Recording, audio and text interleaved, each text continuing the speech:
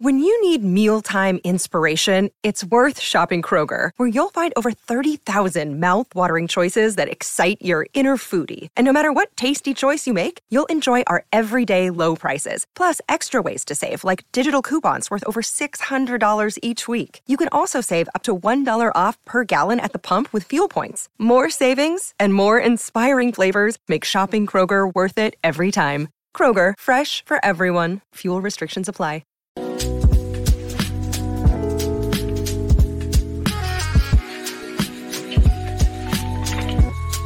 This is the CHGO Cubs podcast presented by Blue Moon Made Brighter. Get Blue Moon delivered and see delivery options by visiting get.bluemoonbeer.com/CHGO. Celebrate responsibly. Blue Moon Brewing Company, Golden, Colorado.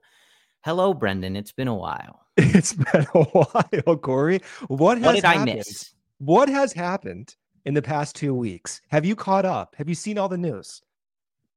I know nothing, Brendan. I'm assuming that everyone is still unsigned. And people were texting me. They're like, is Corey alive? I'm like, yeah, he's alive. He's got some family duties he has to attend to, but you were well alive. I made sure that you were still breathing and you knew the news and you were all caught up. So credit to me, credit to Cody and I for taking over CHGO, doing a podcast at 2 a.m. in Chicago. I'm on a days. I'm producing the show. I may have been CEO of All City that night, Corey. Right. Yes. So appreciate. I'm sure there was a large number of you that were just distraught of my absence for a couple I actually did feel sad you weren't there. I'm not going to lie, because we were talking about this for years that we were waiting for a late night move like this. Yes. So I was at my brother's wedding, which did take precedence over Cody Bellinger's signing. However, I was awake to see the news. But not in a state to join the right mental state. That's fair. That's fair. You were just very happy for your brother that night. That's what was going on. Right. And I think there's a weird, karmic or universal element that I think one of us needed to be busy for something like this to happen. I needed to be unavailable to will it into being, because that's just how it would go, right? We've been available and waiting for the signing to do the emergency podcast. And of course it happens like the 1 out of 5 times a year, you and I are not available. I mean, I don't even remember in my, 8 years doing this with you, where we have not been available for something like this in 8 years. Right. Of course, has to happen. But as I promised for quite some time, I said that in some form or fashion, the CHGO Cubs team would assemble. Didn't matter if it was 6 a.m., noon, 8 p.m., or as it turned out, 1:30 in the morning in Chicago.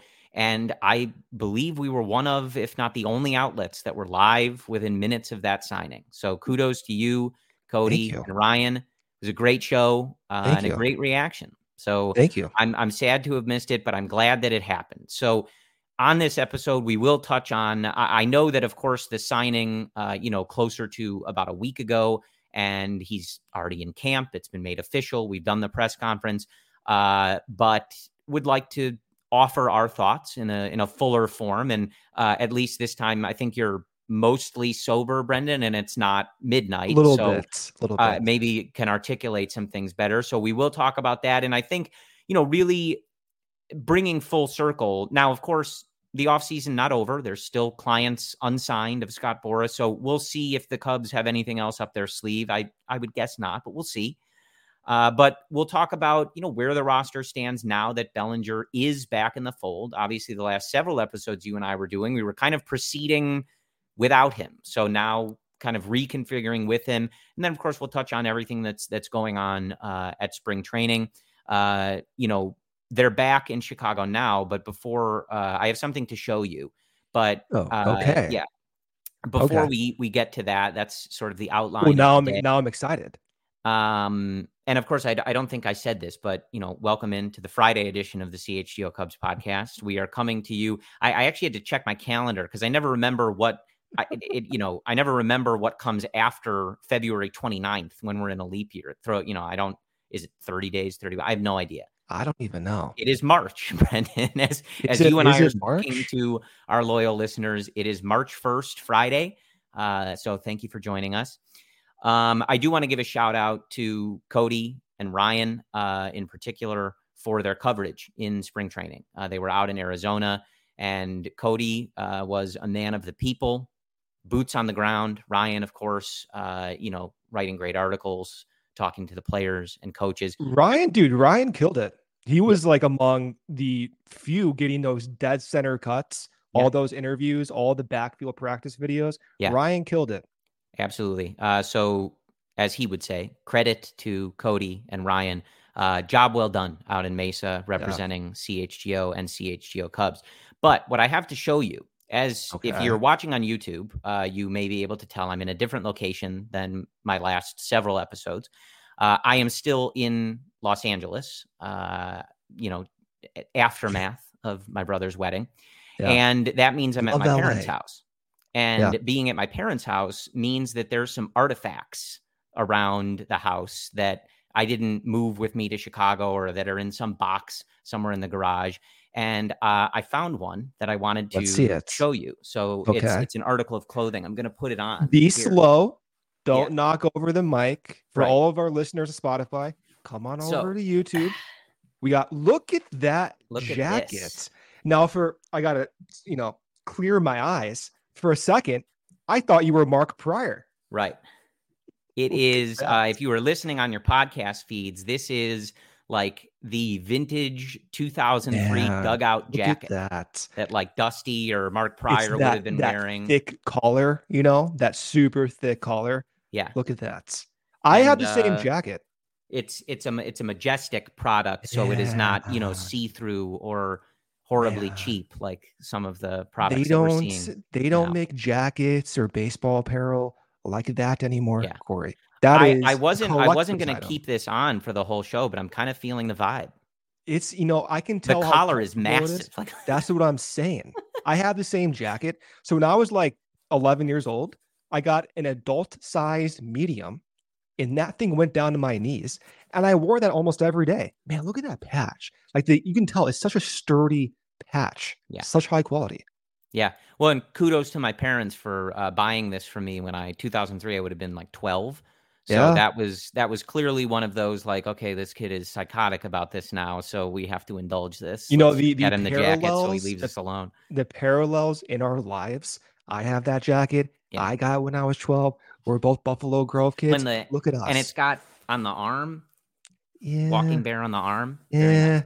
I know how you feel. They could have done without that, but it's a great jacket. I don't know the last time I put this on. It probably was a less happy time as a Cubs fan. But anyway, my fashion aside, let's get into the meat of the show. And we'll talk about Cody Bellinger. I think, we talked so much about Cody Bellinger that most everybody's thoughts were pretty much already on record before he signed.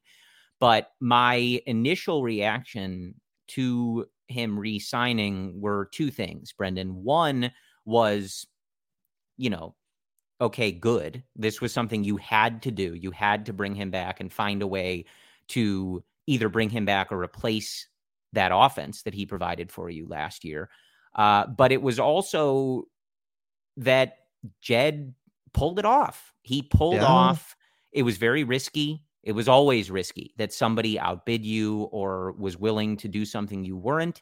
And we can debate that strategy for a long time. He's always going to have that strategy. So for however long he's the president, we can debate that strategy.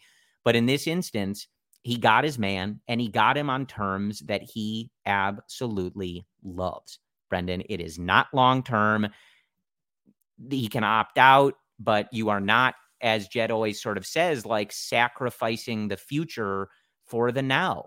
And I can't imagine that Jed could be any more thrilled than how that played out. The worst case scenario here is that he plays so well, he feels confident in opting out after the season. And then, you have the same conundrum. But hopefully by then, at least your prospects are more developed. There's a new free agent market. There's a new trade market. And if that's the worst case scenario, so be it. In the other scenarios, the reason he doesn't like long deals, the worst case scenario is you're paying a 38-year-old player $25+ million for no production, which is why he doesn't want to do it. So, hey, we said we would come on and admit that Jed pulled off what he was trying to do, and I think he did. I still think there's a larger discussion, which we'll have, but on the surface, for me, I'm shocked. This is Bellinger's contract. Now, taking a step back and realizing, okay, it does make sense given the Carlos Correa precedents. I'm still surprised to see it only 80 million guaranteed. And I look at Cody's contract. I look at Shota Imanaga's contract. Going into the offseason, Shota projected maybe around $100 million for guaranteed money. Bellinger at minimum, we saw 150, 160 upwards, 12 years, 200 and like 50-ish. Jed gets these two guys for literally half of their projected salaries. Yeah. So we can talk about the overall picture and the complexities and how the roster is constructed for 2024 and 2025.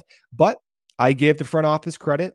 They held out. They got their guys at very affordable rates. And what I like most about the Bellinger deal is that if he does perform well, it gives the front office more incentive to lock a player like that up, because we had the extremes in the positive and negative directions with Cody over the years. If he has one more year like he had last year, that is such an important data point in projecting his long-term value that I imagine Jed would be more comfortable giving out that longer-term Dansby type contract. So win-win from both sides in the immediate, but more so I think also a win long-term in that it gives Jed more of a validation to go out and extend him if he performs well. Yeah. Well, and, look, worst case, I guess another worst case scenario is that he regresses, looks less like the player last year and one of a few years ago, and then it's a 2-year deal after that. So what? Well, then 2024 is ruined. 2025 is probably ruined as well, and we're going to be miserable. So let's hope that's not the case. Well, I mean, this is the case with a lot of players, so it is what it is. But again, credit to Jed. Like, we yelled about the process, and at least in this instance, he was able to get a player on his terms, and the sort of staring contest that he was having with Scott Boras, they blinked. They blinked first, and Jed got what he wanted. I think, bigger discussion I don't know when it'll even be the time to do this. Maybe when everybody is off the board and like the off season for sure feels over kind of for everyone. I think bigger discussion of, was this off season a success for this team? Did they position themselves the way that they want to? I don't think we're going to have that discussion today, but my initial reaction to that is no. I still think, as you and I have talked about, like kind of wanting a higher standard from this organization. But I do feel as though when you look at how the roster is constructed, are they the prohibitive favorite in the division that I wanted them to be? I don't think so.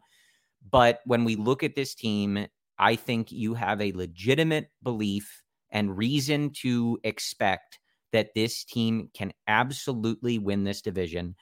And I think you can kind of look at it now, and I would look at the roster and the way it's shaping up, especially with Craig Counsell and everything, and say, if they don't win the division, I think that they can set that as a barometer for themselves to judge success or failure in this season. I think for some people, that's just going to be making the playoffs.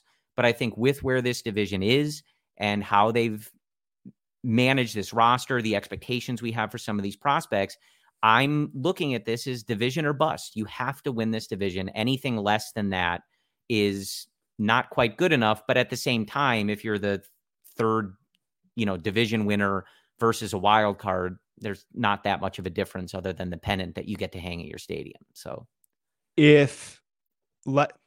absent of a significant acquisition, this will be the Cubs roster. And by significant, you can include Montgomery, Snell, Chapman. Sure.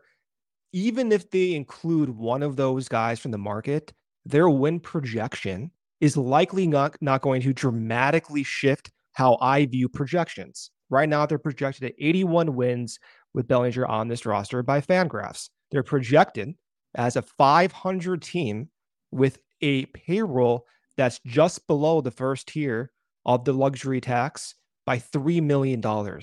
So take away all of the circus that this offseason was with Shohei and Cody and Boris and the late blooming free agent market. Just looking at how much money is committed for 2024 and looking at the expected win record, it seems like a misalignment. I would expect if the Cubs are spending that much money, that a win projection of 81 would be much higher.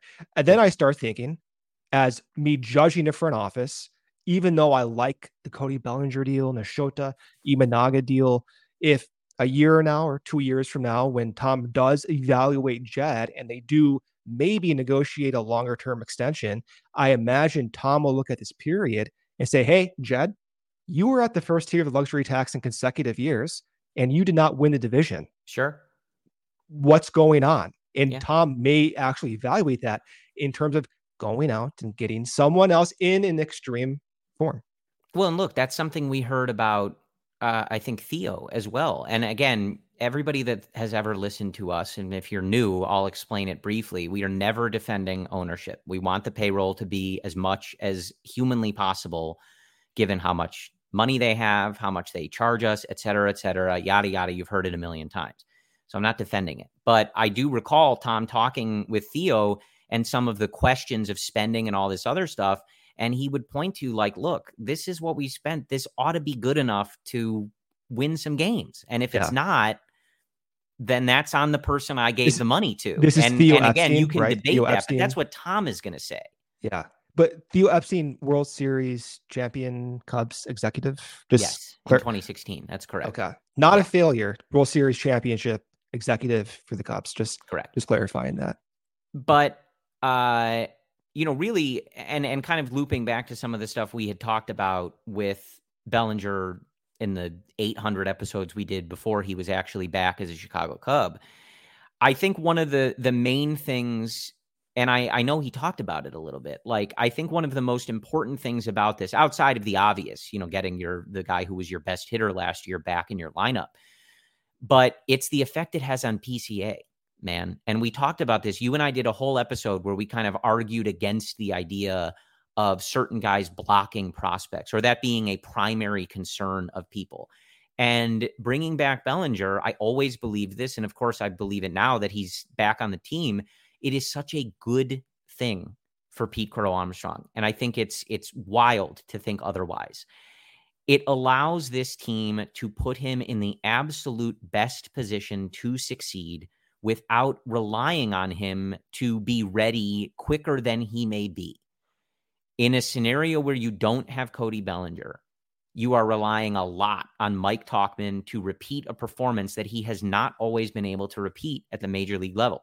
And perhaps you end up having to push what you are asking of him to a more unreasonable amount of plate appearances. Or you have to rush PCA up or hope he adjusts as quickly as possible to some of the things that he needs to adjust to. And there's no safety net there for either of those guys.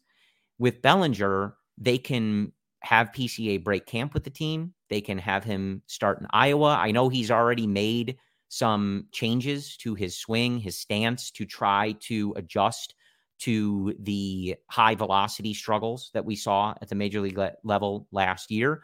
And this allows counsel, the front office, everybody to say, we are going to do what is best for PCA, for him to grow as a player and to help this organization for many years to come, rather than the attitude being, hey guys, we need a center fielder and we kind of need him quickly because otherwise this season is, we don't know.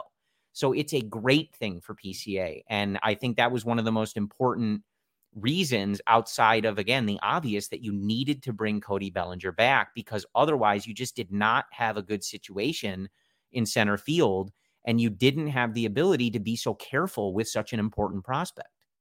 The ability for Counsell to use PCA to optimize his development while still winning games is probably going to be his greatest strength, Council's Yes. greatest strength.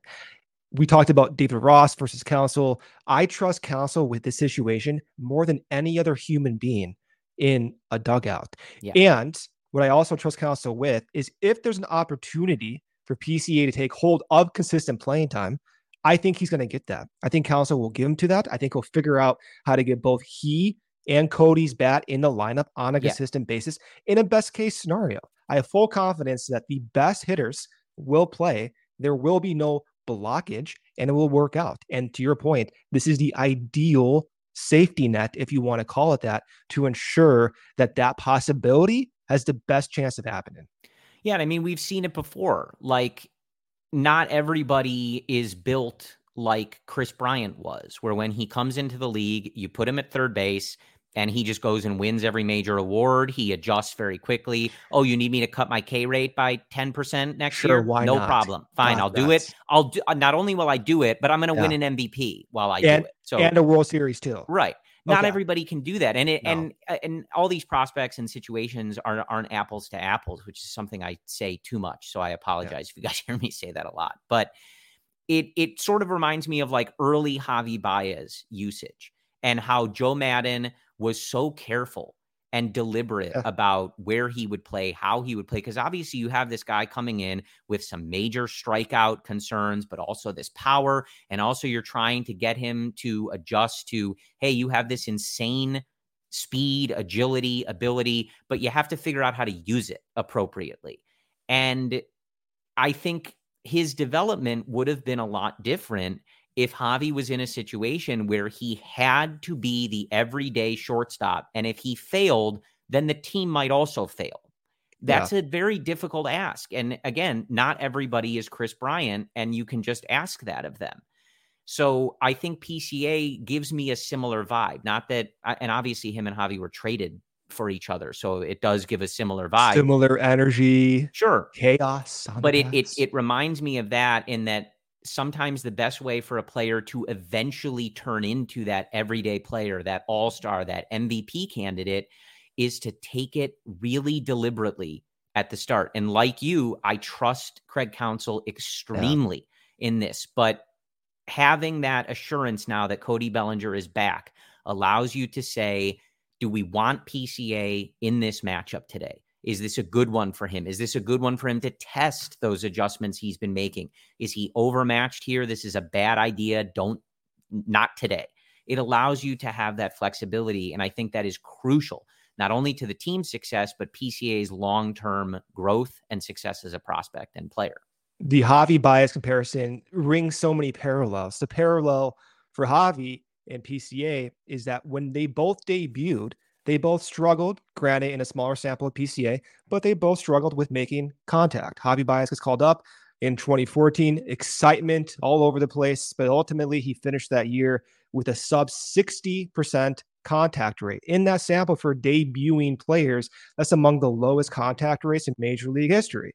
PCA comes up, we saw the struggles against high heat, and he couldn't make consistent contact. Javi, 2015, injured most of the year, comes up, playoff, home run, John Lackey in Game 4 of the NLDS. Still, the expectations of 2015 when Javi was called up weren't that high with Addison Russell, shortstop, Chris Bryant debuting at third base, and you had Ben Zobrist presumably at second base. But Maddon, the ability for him to adjust towards the playoffs shifted over the entire construction of the order. Javi went to second base. Zobrist went to left field. Chris Bryant stayed at third base. And Javi worked his way into the lineup while adjusting and early on getting sparing playing time to make those adjustments. To your point, you can imagine a similar situation. PCA in a best case scenario gets called up, makes his adjustments, works with Dustin Kelly, feels comfortable with his new rigid athletic batting position.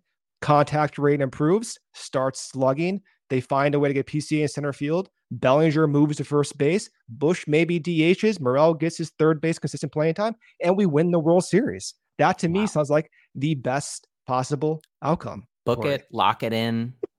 That sounds great to me. But the parallels are there. Yeah, and I think, again, a lot of this stuff will work itself out. If we end up in a scenario where we are trying to figure out how to get everybody playing time, wonderful. If we are sitting here struggling to find how do we get, Bush is doing so well, Morel's doing so well, PCA, like Canario, great. That sounds great. That sounds like a wonderful problem to have. In the past year, over there. Like you think about the beginning of last year where we were looking at the 6 through 9 spots in the lineup and all of us needed a barf bag. I was looking at the leadoff spot and getting a barf bag. Sometimes, yeah. Like that's the problem you don't want to have. We don't have anybody to cover these positions. If the Cubs miraculously end up in a situation where everything goes right, wonderful, great. Oh, man. Now Sign I'm me up. Dream.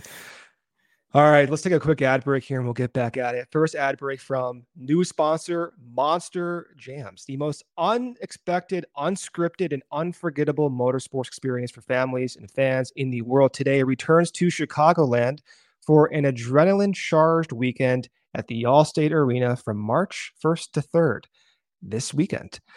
I saw Monster Jams when I was a younger child. One of my favorite experiences, Corey. The world's best drivers show up crazy skills in all-out racing and fierce head-to-head battles for the event championship. Engineered to perfection, the 12,000-pound Monster Jam trucks push all the limits in freestyle, skills, donuts, and racing competitions. So see world-class athletes in action performing the craziest stunts in motorsports. Experience big-time family at Monster Jam. Unexpected, unscripted, unforgettable. This is Monster Jam. See it live at the Allstate Arena, again, March 1st, 3rd, this weekend. And the link for tickets are in the description below. Second break here from Prize Picks. Football season, it's over. Don't worry. The action on the floor is heating up.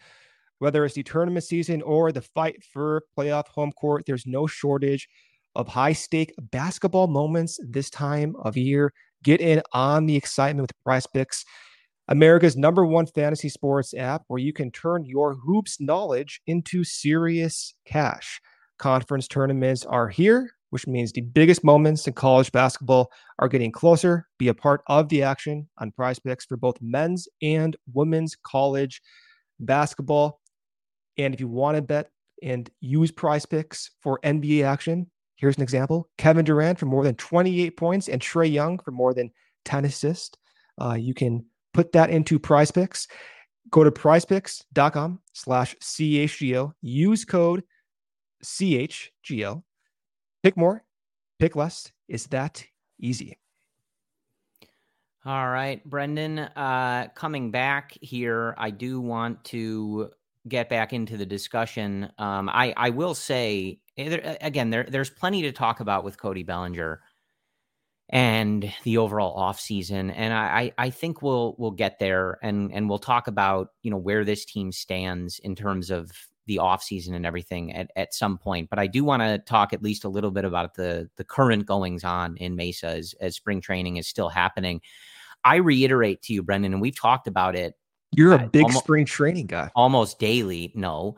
But like I just love hearing Craig Counsell talk. I don't want to get too carried away because I have always been of the belief, and I've said this before, years ago when talking about Theo, I think like nobody is infallible in this game. Nobody is always right. Nobody is perfect. Everybody makes mistakes. And you don't want to put players, managers, front office people on too much of a pedestal. But you and I routinely send each other. We might as well have like a folder of this where it's just stuff that Craig Counsell says. And all either of us say to each other is, can you imagine David Ross saying this? And the answer is no, like no way. I know. The quote that they were talking about where Jed Hoyer was talking about needing a 3-hole hitter, and Counsell's response was, no, we need a 3-win player. Listen, I don't want every discussion of Craig Counsell to turn into like, let's make it about David Ross. But at least in this first transition, it really is my first thought most of the time. Like I can't imagine David Ross articulating something like this. And it makes me really excited. It does. He was also asked, Counsell, what his version of a team looks like, his response was, I don't know. And I love that because it shows his flexibility. And he, there's always different answers that managers will give. Even Joe Madden with the Angels suggested he wanted to return to an Angel style of baseball. And whereas Madden liked that style, you have Counsell who is more perhaps open to seeing how things fall into place. And that's been the theme for me this spring training is Counsell's going to put forth different opportunities for guys, but he's open-minded. He'll see how things play out and he'll adjust accordingly. And I'm sure in his mind, he has backup plans and fail safes. For example, Christopher Morel at third base. But I appreciate with Counsell, you can tell that the thought process, the intention, the willingness to change his expectations and ideas is very notable from the start. And it's not to say that it wasn't the case for Ross or former managers either, even though I put out the Joe Madden example, but at least from a media communication standpoint, I pick up on that more. And everything they say to the media is not at face value, but still read body language, see Counsell's past ways he's managed teams. I believe that truly the best players are going to play, the best hitters are going to get the most at-bats, and the best pitchers are going to pitch the most innings without completely getting fatigued. I genuinely believe that. And I've never felt that way about a manager ever. And I'm a big Joe Madden guy. I love Joe Madden, but even then I thought, you might get some crazy stuff with Joe Madden. I'm fine with that. With Counsell, I'd be shocked if we're talking about his moves in June and July in disgust or being discontent with the decisions he's making. Yeah, and to my earlier point, I do want to be clear. We will if we do feel that way. But yeah, I don't expect it. I love the way that he seems to think about the game of baseball. And I think to have him as the manager, a guy like Dansby as your sort of veteran leader and someone who is obsessed with winning in the way that he is, I think the Cubs have themselves some really good people that are at the forefront of this organization, which is important. You need those leaders. You needed the John Lester leadership in the last regime, the professionalism of someone like Ben Zobrist to go out and do any job he was asked on a particular day. Like, you need those guys to sort of set the example and to lead the kind of thought process of the organization. And I feel very good about the hands that the organization is in, at least in the respect of those two. We're still thinking about you, Jed, Make the playoffs. Make the playoffs once, and then we'll talk about something just else. Once. I'll take once. But to your point about, Lester and Zobrist and past veterans, even Jake Arrieta, it's not, set the example and be a clubhouse leader and hoorah, right? It's not like that. It's the tangible difference in developing as a player that leads to wins on the field. For example, Jake Arrieta with Kyle Hendricks, one reason why Hendricks approached batters the way he did, his specifically two-seamer on the outside corner, was in part due to Arrieta's preparation and watching him do that. You can apply similar thinking to Jordan Wicks and Kyle Hendricks now, where Kyle Hendricks leads often with changeups, and Wicks is all behind Kyle Hendricks, following his lead. And I'm sure there's moments, and you even saw pictures of them exchanging pitch grips and thinking processes. So it's not just set the example and be a clubhouse leader and get these guys in position. It's the ability to, as I always try to say, like, fail fast, adjust, find your comfort zone. And when you have players like veterans, like Kyle Hendricks, like the former John Lesters, it helps those guys adapt faster. And to your point, John Lester, Justin Steele coincided. Even John Lester, or rather Justin Steele, has mentioned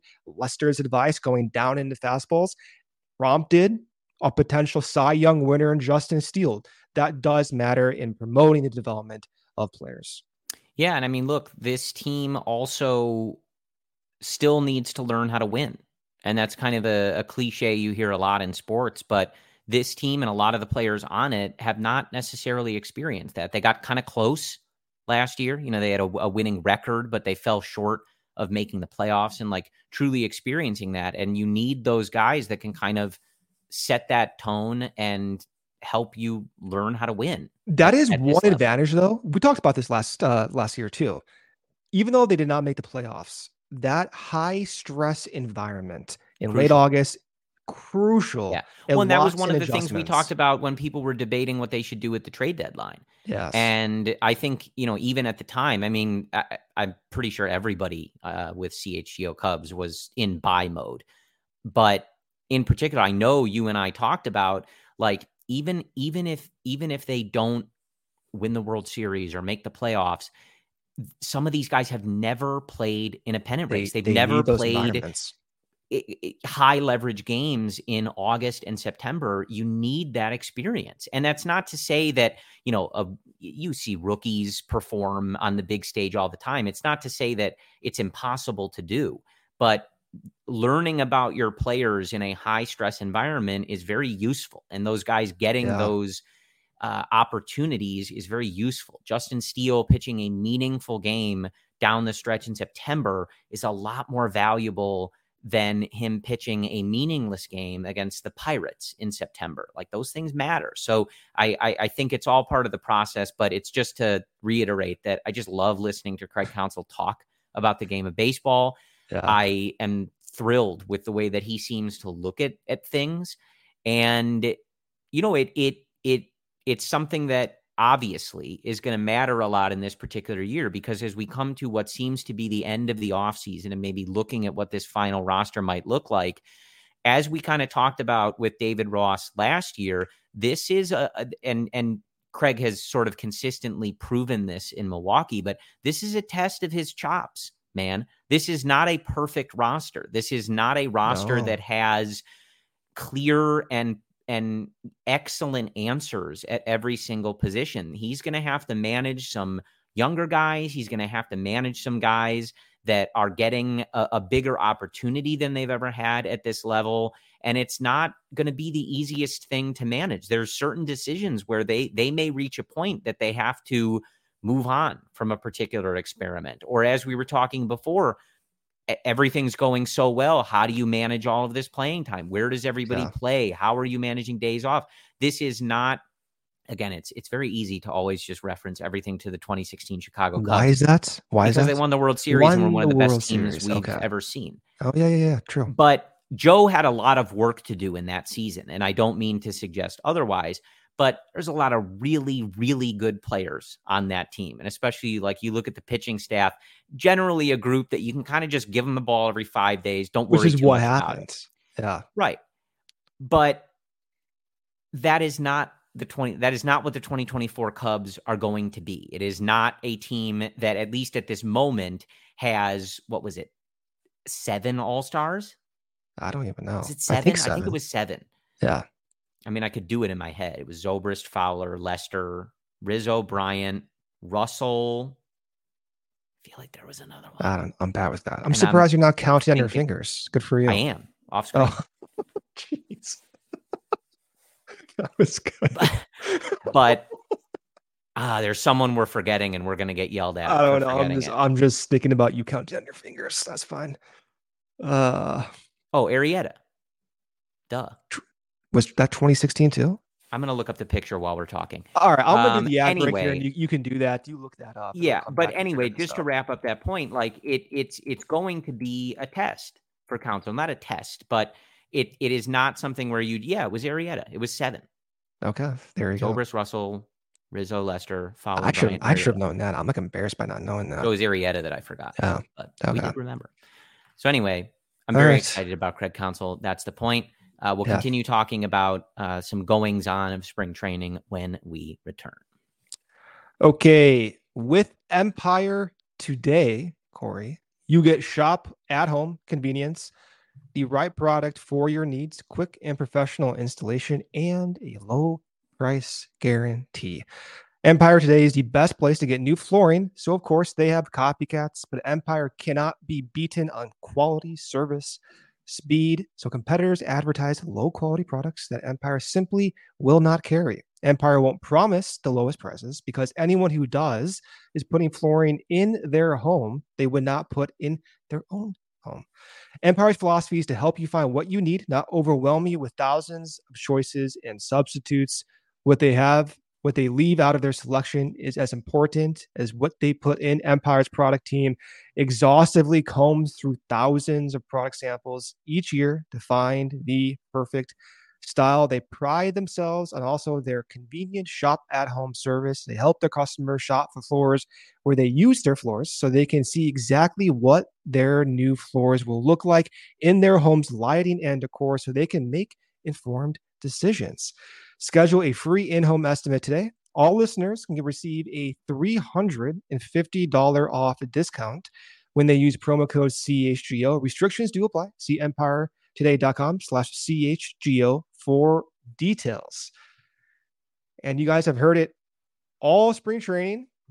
This show is presented by Blue Moon. I love Blue Moon. Blue Moon is one of my favorite beers. Blue Moon made brighter. Get Blue Moon delivered and see delivery options by visiting get.bluemoon.com/CHGO. Celebrate responsibly. Again, Blue Moon Brewing Company from Colorado, Golden, Colorado. It's a golden beer. I wish I had a Blue Moon right now, Corey. Well, now, Brendan, I was going to ask you, are you an orange slice in the Blue Moon Man or just straight out the bottle? I used to be an orange slice guy in my younger days, but in my older grizzly days, and by the way, I'm getting a few gray hairs right now, I don't have the energy to put the orange in. I just want to get the Blue Moon and drink it right away. My patience is wearing thin.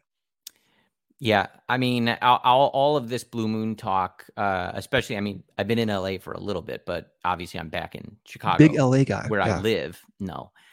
And, it just has you thinking about those like crisp summer evenings, and there may not be a better beer in the world than a Blue Moon on a nice, warm, humid Chicago night. The Cubs have just won 9-0 over the Pittsburgh Pirates. You crack a Blue Moon. Tough to beat. I'll take a Reds win, a win over the Reds, then a Blue Moon. That's the way I would beat that instead of the Pirates. Sure. But I'm not going to get greedy. Fair. All right. Getting back to it, how much tape on a daily basis are you watching of Christopher Morel's mechanics at third base? I've seen every video. If you're like seriously asking, how do you feel? Early return. I feel good. I think there needs to be room on cleaning up the transition to his throws, but it's a work in progress. He's been doing this for like 2 weeks. What I appreciate most about Morel is I have confidence he can make the plays. His glove is good. I think that's one area of his game that gets under noticed. He's a natural shortstop. He was brought up through the system playing shortstop. He's made plays at second base looking good. He's made plays at shortstop looking good because of his glove work. The challenge is just transitioning to those throws, mitigating some of those longer throwing motions and getting accurate throws. So if he can improve that, which I always thought he could improve it, I was frustrated that he was not getting opportunities to do it back then. All he needs to do is be passable at third base. If he's a passable defensive third baseman who's going to hit 30 plus home runs, continue to develop, that's all I'm asking for. I'm not asking him to be, Matt Chapman. I'm not asking him to be Aramis Ramirez back then defensively. Just be passable, pick the ball up, throw it to first base, do it more times than errors, and I'll be happy. Yeah, I mean, certainly tough to judge in such a small sample so early into spring, but I have the confidence he's going to put in the work and they'll reevaluate. But I agreed with, the logic that Craig Counsell was putting out when they first sort of made the decision, like we're going to give him some runway there. It's important that he get the shot. It would be really, really valuable if he can make it work. I will say I was watching his setup position in this as context. He's playing more in than I imagined. And so I'm thinking, why is he doing that? He has 99th percentile arm strength. Why is he playing so far in? And to me, I think that's a starting point. If I had to guess, I'm just speculating, a starting point similar to what Nick Madrigal did last year, and just getting easier throws. Unlike Madrigal, he doesn't have to sprint and curl hop as if he's throwing the home plate from the outfield, but just get his feet, his momentum going to first base is something I think they're working on by letting him start a little bit further in at the start of the at-bat. Well, and I mean, I think that makes a lot of sense. I mean, I'm certainly not a baseball coach, but Actually, you were. Well, I was not a coach, but yeah. Okay, you were a manager. I call it a coach. Skipper. No, I was the like interim bench coach for the Dominican Summer League Rangers for like 10 games. Coach. But I was bench coach. Yes. Coach. But I was down there for player development and scouting, not to help players field ground balls. Sure. And Jose Leclerc throw pitches. I think, you just got a guy who was not a third baseman and who people wondered if he could actually play a passable third base. And I was wrong about that. And I've admitted that. But you just went through the process of figuring out, okay, how do we make this work? How do we make this work for the player? And so I think you apply that same logic. Of course, Christopher Morel and Nick Madrigal are completely different athletes, players. They have completely different skills, almost like polar opposites, basically. Yeah, one is a great athlete and the other one passes. Right. One of them could probably hit a homer with one arm. The other can't do it with two. So it's fine. Yeah. But Ryan's going to get so mad at us we have to go one episode without yelling about Nick Madrigal. But we'll see. That day is not today.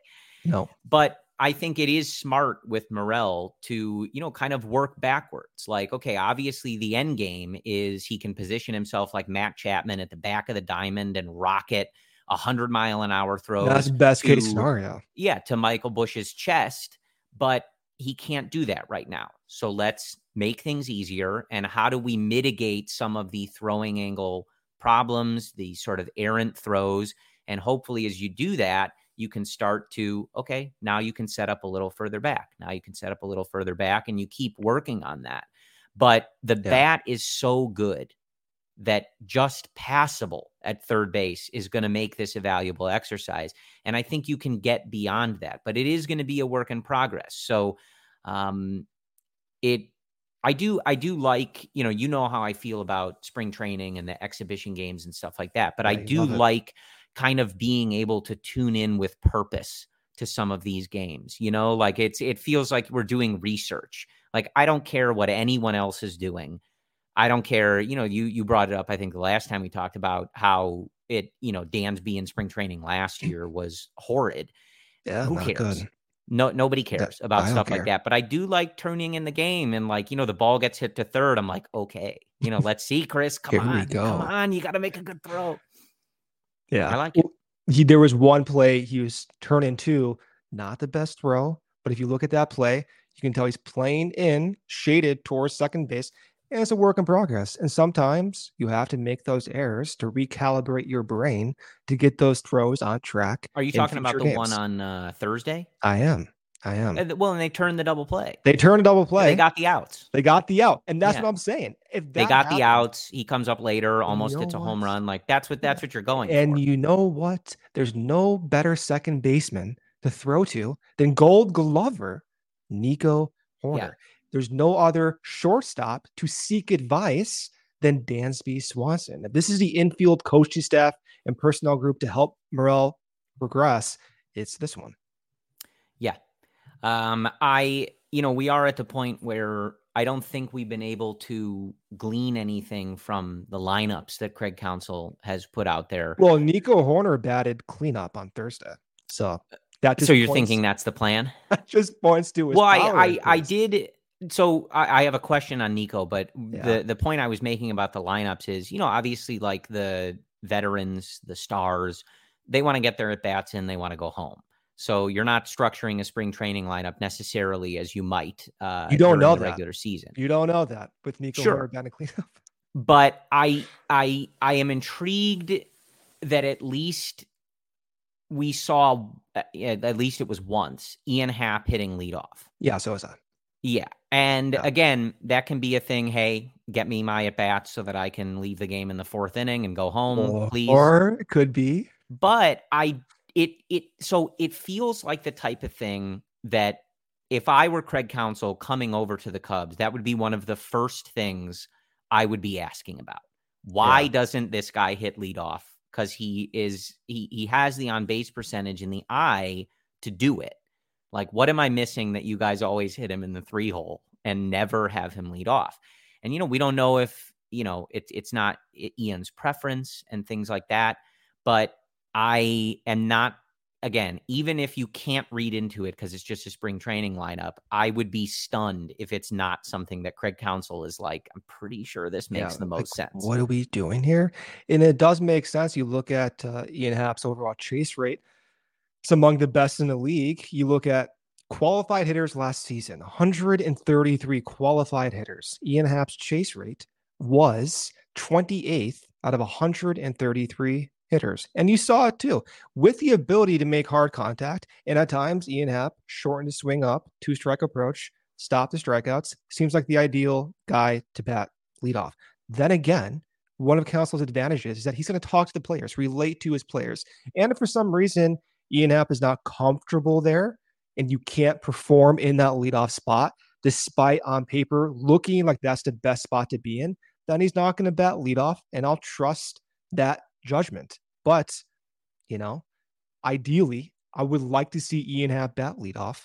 I would like to see the best hitters get the most at-bats, and that's some form and some combination of Ian Happ, Seiya Suzuki, Cody Bellinger up top, and the top 3, maybe Dansby, Swanson, and so on and so on and so on as the lineup progresses. But I think ultimately, if Ian Happ is not batting leadoff, I do think one of the better hitters will bat leadoff. And one of those hitters, I'm confident, is not going to be Nick Madrigal, Corey. Not to hate on the guy again, but I'm just saying, Nick Madrigal batted leadoff several times last year, and especially against some of those games in the Cardinals in May. And I have full confidence. So did Mastrobuoni too.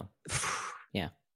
Crazy, crazy. I will say, and I know you didn't mean this, but because you said it, like we cannot, because you only got to 3 hitters, but like Dansby should not be hitting before, I would say 6.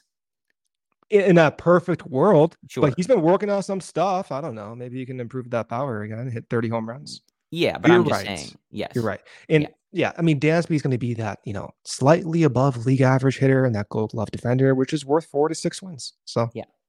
So I did want to ask you about Nico, though. I know he looks like he's made some slight adjustments. And I know, people have speculated maybe try to get a little bit more of that line drive power. We've seen him take those line drives for the home runs that he hits. And certainly playing at Wrigley Field, if you can get those line drives into those power alleys, it can be a successful strategy, even for guys that don't have a ton of power. What do you think about the potential of a change, him tweaking things, even if it's ever so slightly? How do you feel about that as the world's maybe first or second? I don't know if you're the number 1 Nico fan, but I'm not the number 1 Nico fan. No, there's others out there. But in general, I like the concept. I like him trying to go out there and improving his game. At the same time, I'm a little bit hesitant because he has had success in his format of kind of a level, low plane swing. And there's a side of me that doesn't want to tinker with those successful results. But I trust Nico's judgment. Smart guy, has made the adjustments. And if he feels comfortable trying this out, then yeah, I'm excited about it. If he can improve his overall power rate from, 10 home runs to 15 home runs, that's a marked improvement in his overall, let's say, runs created plus. That can go from 100 league average. An extra 5 home runs can jump up to like 105 to 110. So it would be a significant improvement. But again, part of me is a little skeptical, if you call it that, and trading off contact for that power, because Nico's contact rate is among the best in Major League Baseball. So we'll see. Visually, he looks a little different, at least from a batting practice perspective. In the games, kind of hard to tell. I think once you get into that high adrenaline environment, then things kind of revert back to muscle memory at times. And there was a base hit up the middle in Thursday's game where high fastball, and he has that natural flat kind of like even swing playing, and that was showcased on that base hit. Otherwise, maybe you would have expected him to lift that ball, but those are small examples. Overall, interested. We'll see what he says. He has actually said he's trying to improve his power, and I said that's what I look for in spring training is what guys are saying they're trying to do. But ultimately, we'll see if it lasts. This is the time to do it. So I have confidence he'll at least figure out if he wants to continue with these adjustments. Yeah, definitely something to keep an eye on. I am curious, just as we're, getting toward the end of our show here, as we talk about, still options on the board. I know, like, even, was it Jed or Scott Boras or Cody? One of them mentioned Jordan Montgomery. Was it Jed? It was Craig Counsell. It was Craig Counsell, right? Duh. Your guy. So, and I mean, there was a report the other day that Blake Snell might be interested in doing a 1 year, sort of the same type of thing. So, I'm interested in that. Hey, listen, like, if you want to get crazy, we can get crazy. Fine, but we'll see. But what I do want to ask you is particularly on like a DH kind of move. You have no interest in someone like JD Martinez. Can I assume that's correct? I'm interested in improving the team. I operate under a realistic threshold of this payroll. So I don't think they're going to spend $15 million on JD Martinez when they're only $25 million underneath the second tier of the luxury tax. I'd be shocked. So underneath that assumption, no, I'm not interested in JD Martinez if it prohibits them from making other moves to the bullpen or starting pitching staff come the trade deadline. So that's how I operate. Yeah, well, and I mean, I'm just curious because I think, a lot of people have been hoping that a guy like Canario or, whoever, however, some of this other stuff shakes out, just gets that opportunity. And so I think, especially when you factor in the cost, it does become a question of like, of course, some of these guys are proven, established, really good hitters that would lengthen and improve the lineup. I'll take them. But I'll take them. There's an opportunity cost to be discussed. But we had cost last off season in signing Michael Fulmer. It was, I think, a justifiable risk. Yeah. But the cost was by signing those guys that have some risk, it will stop the Cubs front office of going over certain tiers of those tax thresholds. Last year, it was Fulmer, it was Barnhart, it was Mancini, and ultimately at the trade deadline, they made the decision. You're shaking your head, and so am I. And not to bring down the mood over here, but it was so many plate appearances, Brendan. So many plate appearances that they did that. To just unbelievable. Trash. But that stopped them from wanting to go over that first tier. That is what happened, and they did not improve upon Jose Cuas, which I thought was a good addition, but still it was not enough, as was our fears. So I'm operating under the same context where I want to leave open opportunities come the trade deadline to make significant projectable improvements, not ones with a little bit of risk embedded like Jose Cuas. Yeah, I hear you. I think, this is one of those things where the true budget that Jed is working with, which of course we do not know, is really at the heart of this conversation, because I think they go over the first tier? They're $4 million away right now. Do you think they end, like your gut tell you in the off season or at all? In the off season. No, I think they're done. I think they're done. I think they're kind of done. It's like the same. They're at the same point as last season. And that kind of gets to, sort of what we talked about, where it's like, I think there could be a good debate of, is that a successful offseason? Are we happy with this, et cetera? And my gut answer is no, because it feels like they're content to look at things and say, we can win this division, and that's good enough. And if that happens to be 86 wins, doesn't matter. Whatever wins the division, wins the division. And, I think we would all hope that they would have a different attitude of, no, we need to be able to look at things and say, we can beat the Braves, we can beat the Dodgers, we can beat the Phillies, and we can win a World Series. Then you get into all the nuance you already explained, where ownership is going to say, you're already at one of these tax thresholds. If you couldn't build a roster that's better than that, I gave you the money and that's all I'm going to give you. So it's a nuanced discussion, but I think without knowing the true budget, it's it's tough to advocate for some of those things. Like, I think you look at someone like JD Martinez, and, some of them are off the board now, but there were certainly other options. If you were looking for someone strictly to DH, even someone like Justin Turner, right, who is no longer on the market, but like was someone who early in the offseason made a lot of sense. But like, look, last year, JD Martinez put up a 135 WRC plus. He would immediately make this lineup much better. And not even just much better, but like more projectable, because it's one less thing, even though he's getting older, that's an unknown, like some of the positions that the Cubs have. But I think this is one of those situations where you and I don't run the team and we don't control the money, and neither does everybody listening. They have budgets, they have levels and thresholds that they are willing to exceed or not exceed. And I don't think that a DH is what they're going to pass over one of those thresholds for. I think that they are content to give Canario an opportunity, or if Morel is not able to play third base adequately, give him that opportunity, or use it for guys when PCA is up. I think they're content to do that, and I don't think they're going to view it as worth it I don't think so. make that sacrifice. JD Martinez is projected at 1.5 WAR for next season. So that might improve your win projection from 81 to 82, 81 to 83. You're still within that gray area where it can go in the both good and bad direction. And the cost is going over that first tier, starting your luxury tax penalties for what?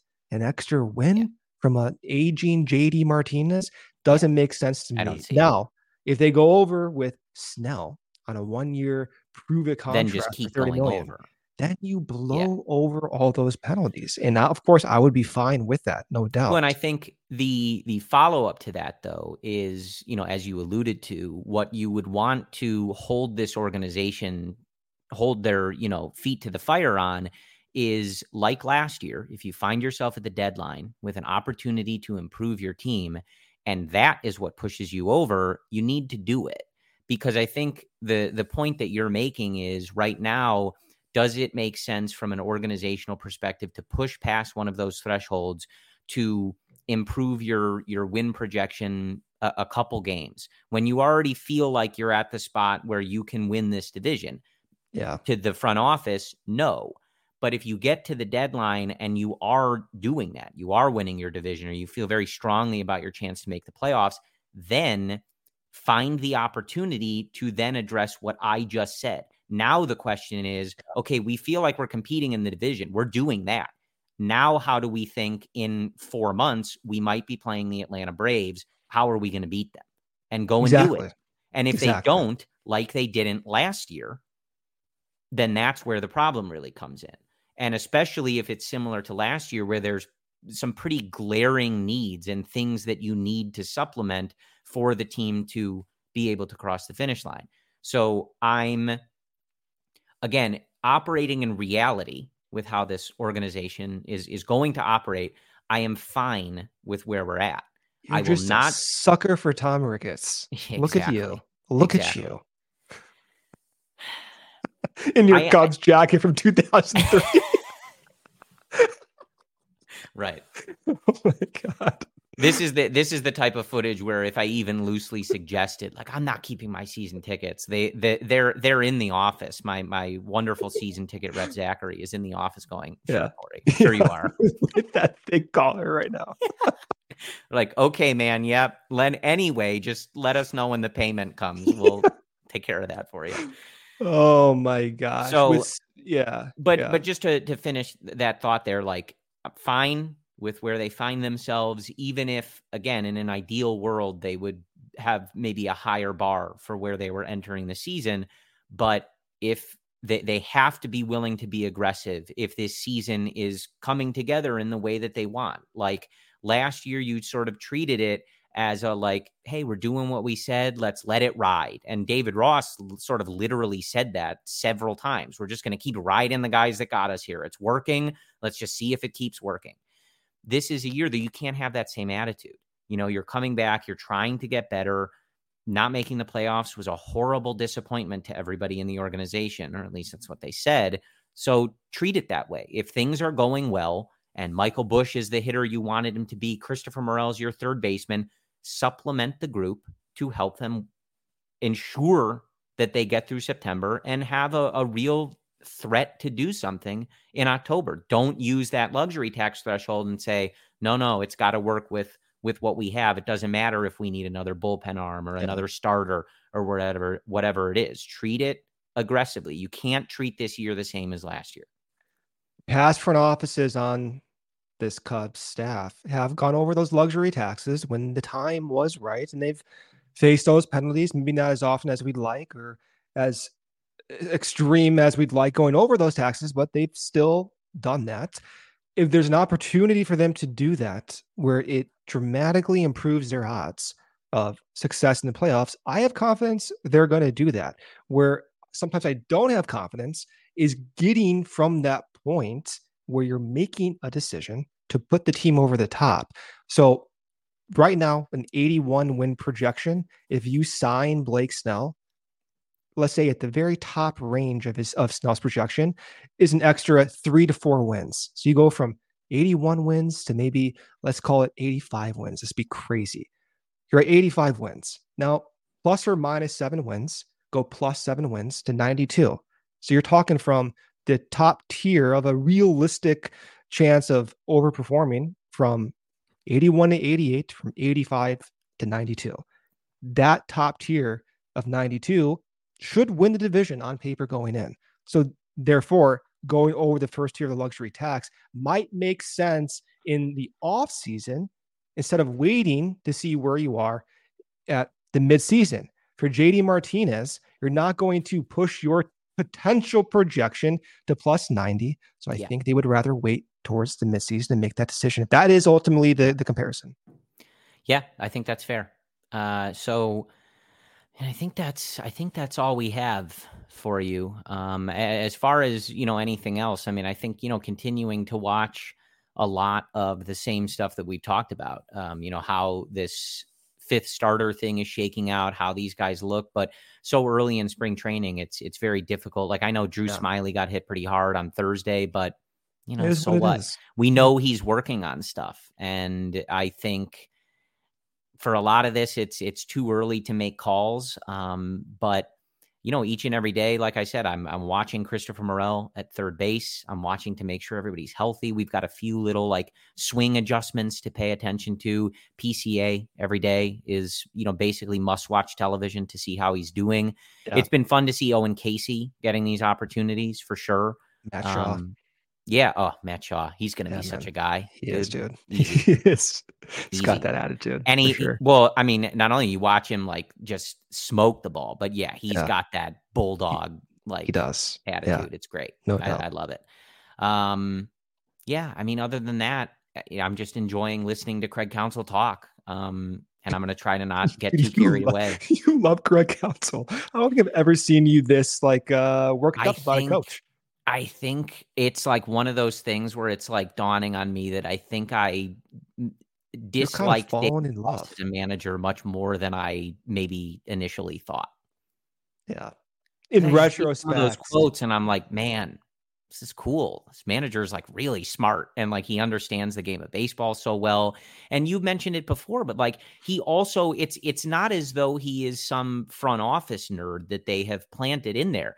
He is every bit the gamer, grinder, everything that David Ross was. Dude, and he's got this massive dip in his mouth right here. He's a baseball dude. It's not taking anything away from David Ross, but I think Craig Counsell is such a unique blend of a guy that could be a front office executive with the way that he understands the analytics and the data side of the game that the game is going to. But he's also like, he's been in the trenches, man. Like he was a journeyman type. He's been done the pinch hitter thing. He's done the role player hits thing in the World Series. Yeah, like he's been there, done that. He's a guy. Yeah. Look at us talking about Craig Counsell in a positive light. Who would have thought 8 years ago? That never. I mean, that still dawns on me. Can you imagine looking at our faces right now, hearing what we're saying about Craig Counsell a few years ago?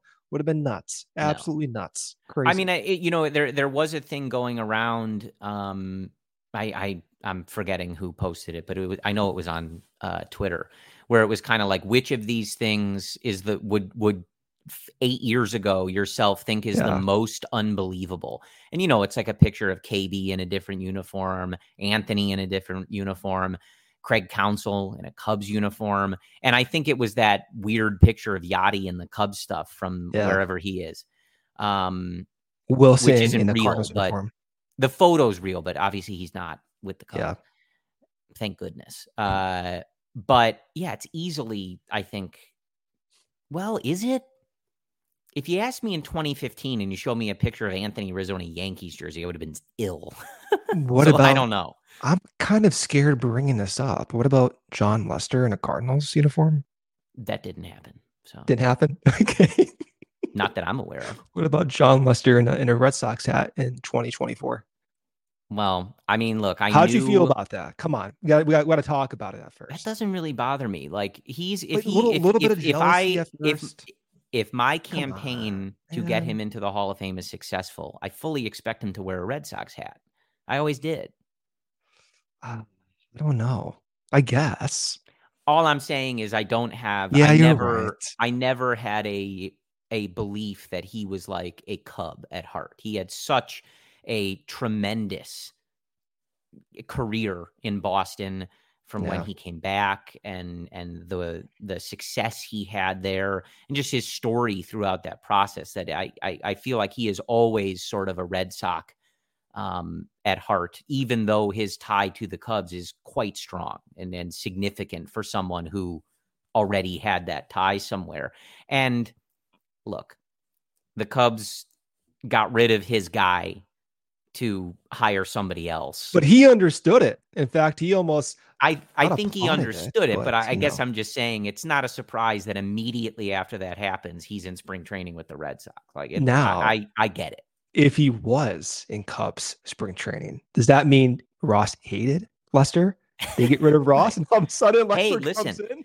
Some people have folks that they work really well with. They don't have to be friends outside of work. I feel like I remember reading that the guys on Mythbusters hated each other, but they work really well together. Well, there you go. So I mean, you hate me, but look at us. I was going to make the same joke. But you didn't want to offend me. You thought I would take that a little bit too harsh. I do think it's interesting that in both of our jokes, I'm the one that hates you. That's what I was going to say too. So it's not like I was going to reverse it. That's kind of how it goes.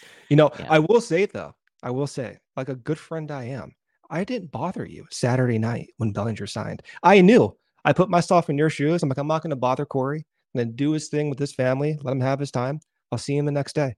That's what friends do, Corey. They think about the other person. Yes. For Bellinger, had this been like, Juan Soto or something, you need to call me. Oh, no, I'm driving up to LA. That's a little bit different. I'm driving up to LA and I'm pulling you away from your family. Yeah. So anyway, I think that's all we have for you. We managed to go.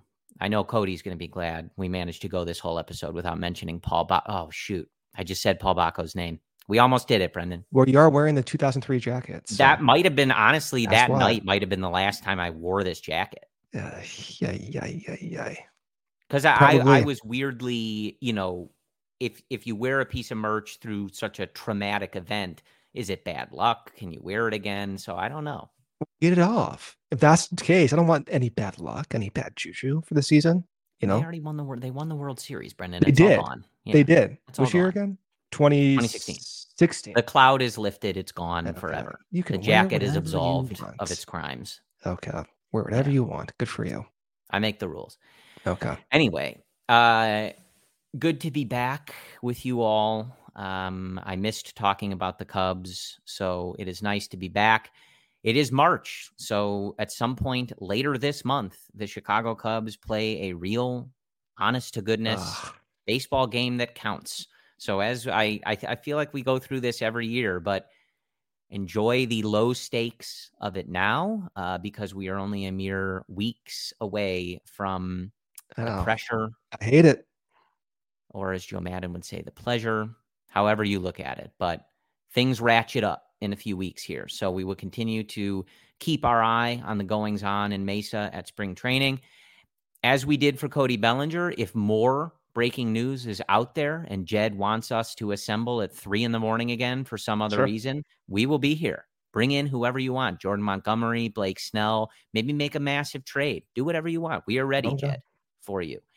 But other than that, in lieu of that, Brendan and I will be back with you next week. Don't forget to tune in to Cody, Luke, and Ryan and the CHGO Cubs gang Monday through Thursday. They have you covered with daily content. Don't forget to visit allchgo.com and check out all of Ryan's great written work.